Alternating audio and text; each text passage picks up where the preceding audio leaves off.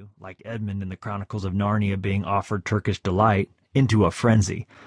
But you need to know that Satan is slow cooking the death of your calling. Way back when, there was a steamy stew brewing for Esau.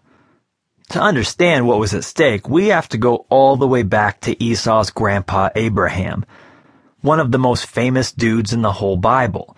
His nickname is the Father of Faith, or just Father Abraham. Ironically, for someone who went down in history as a dad, old Abram, as his name was at the beginning of the story, and his wife Sarai had a really difficult time having kids. To make matters worse, the name Abram meant exalted father. Imagine his embarrassment when introducing himself, as people constantly asked how many kids he had, only to learn he had none, in a culture that equated a barren womb with the judgment of God. That would be like having the unfortunate name Anthony Weiner and then being caught up in a sexting scandal. Abram and Sarai grew old and eventually gave up on the idea of having a family. He accepted that his servant Eleazar was going to be the beneficiary of his considerable estate.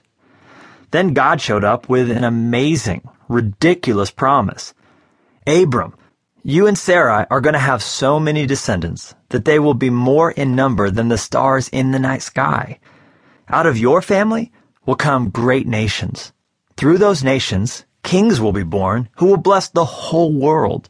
Genesis 15:2-5 and 17:4-6, author's paraphrase.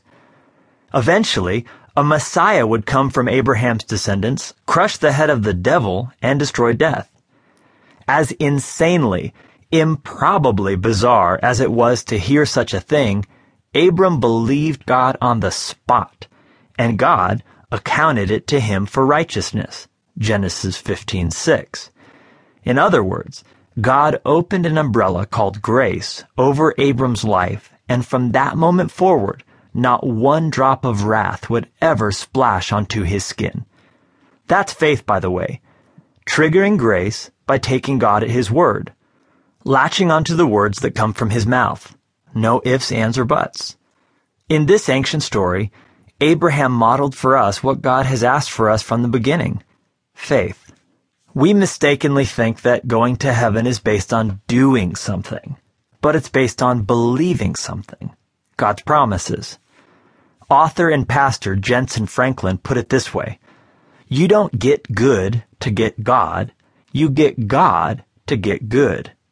So, it's not about what you can do, it's about you believing what God did and will do. Ephesians 2:8-9 tells us that salvation is by grace through faith, author's paraphrase. Abraham's experience became the prototype for how we are saved today, by putting our faith and trust in Jesus. I like to imagine that Abram went home, put on a little Drake in the tent, chilled a bottle of champagne, and surprised Sarah with some roses, as you do.